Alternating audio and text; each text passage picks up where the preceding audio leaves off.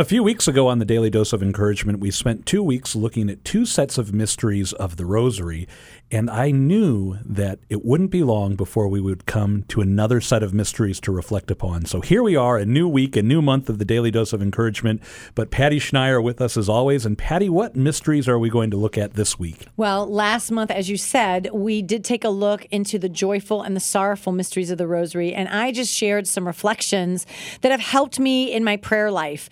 These are some reflections anybody can find. You can Google different reflections. You may or may not have ever heard of them, the ones that I did last month. There are a million ways to pray the Rosary, but I love looking up different meditations and shaking up my Rosary routine, so to speak.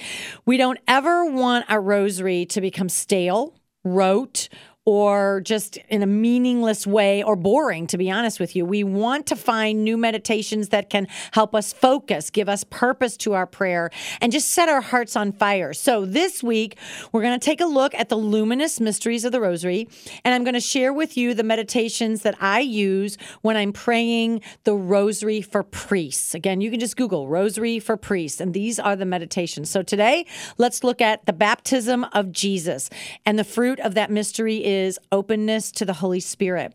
This is the meditation. We pray that God will pour forth the Holy Spirit abundantly upon our priests so that they may always be beloved sons in whom the Father is well pleased. We pray that all priests realize their spiritual fatherhood as instruments of divine mercy, especially as confessors in the sacrament of reconciliation.